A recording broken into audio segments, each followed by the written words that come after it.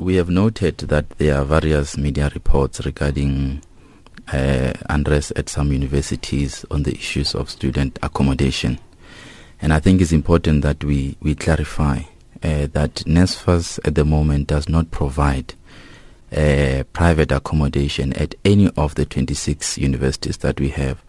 All that we do presently is that we will disperse private accommodation allowances to the universities, and universities will then disperse that money to the providers which they would have selected through their own processes.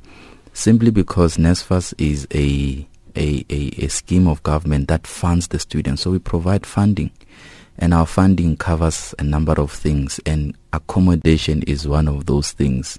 So our understanding and agreement with all the universities is that NSFAS would give money, and universities will therefore disperse that money to accommodation providers. So if you look at it, if a student has secured a space to study at any institution, all our institutions know that NSFAS will provide funding for accommodation. So if that student meet the accommodation criteria, and if the institution still has enough accommodation to accommodate the student in line with their enrollment figures, we therefore expect that our students will be accommodated.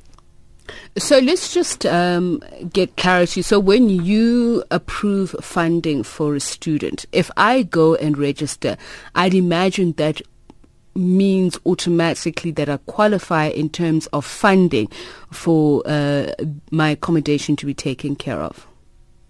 Yes. Like I said, when we confirm funding for our students, our understanding is that our universities will provide accommodation for them. Because so NSFAS is in no way involved when it comes to making accommodation available, because you're making the funds available, is what you're saying. That is correct. And it will also be improper for NSFAS to therefore get involved in decisions of institutions in as far as provision of accommodation is concerned. You would remember that accommodation at institution has to be linked with the enrollment figures of the institution, as well as accommodation for institution has to deal with the safety of students. So universities must be happy that the private accommodation providers for their students comply with their policies and expectations. So let's talk about how many students have or are to receive funding. Today is the deadline for applications for NSFAS funding. So far, I understand you have 300,000 funding applications that have been approved. Is this number still the same, or expected to increase given today's deadline? This number is expected to increase, as you would know that our cutoff time is at 12 o'clock midnight, and by Monday we'll actually be having the latest figures. On average in a year, NSFAS funds more than 400,000 students, and for the fact that so far we've already confirmed 300,000, majority of those students are at universities, it is a clear indication that we will go way above 400,000.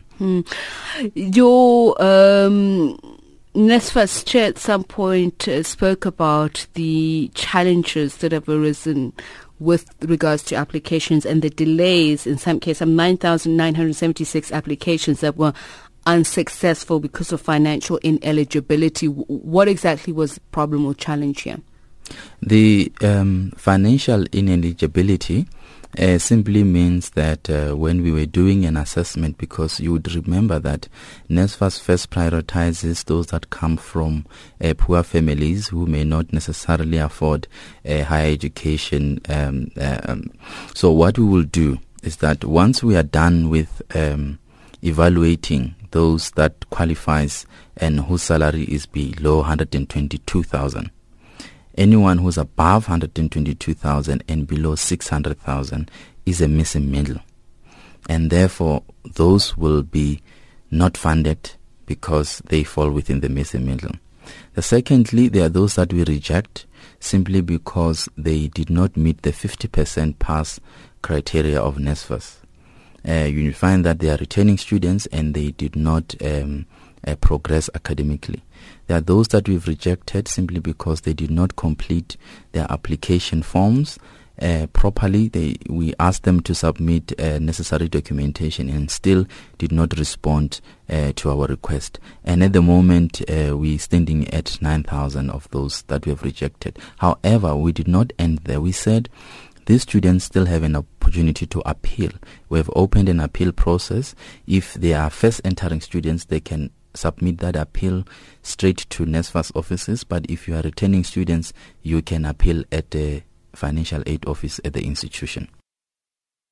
Nelson Mandela Metropolitan University's Zandile Mbabela, a very good evening to you, and thank you very much for speaking to us. So can you confirm this? NSFAS says it provides students with funding and it is up to the universities then, should the student qualify for accommodation, then be given accommodation.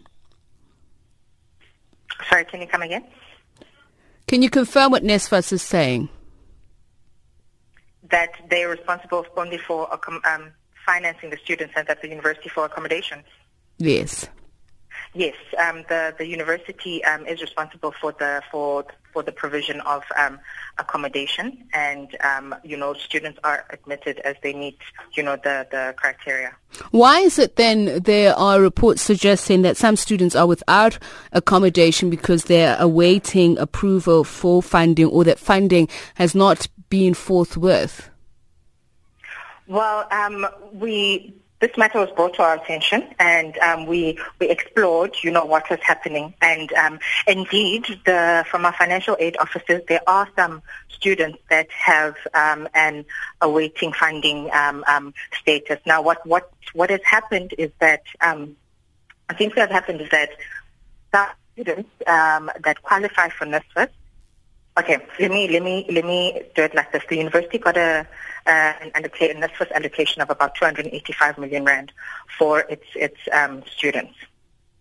And then there was the resolution that was made after a meeting with these and the NSFAS about 2 weeks ago that students who come from quintile 1 to 3 schools and first year students who come from quintile 1 to 3 schools and are from families who are dependent on the SASSA grant, could be allowed to proceed with registration, and that NSFAS would then cover that, because in essence they do qualify for financial aid.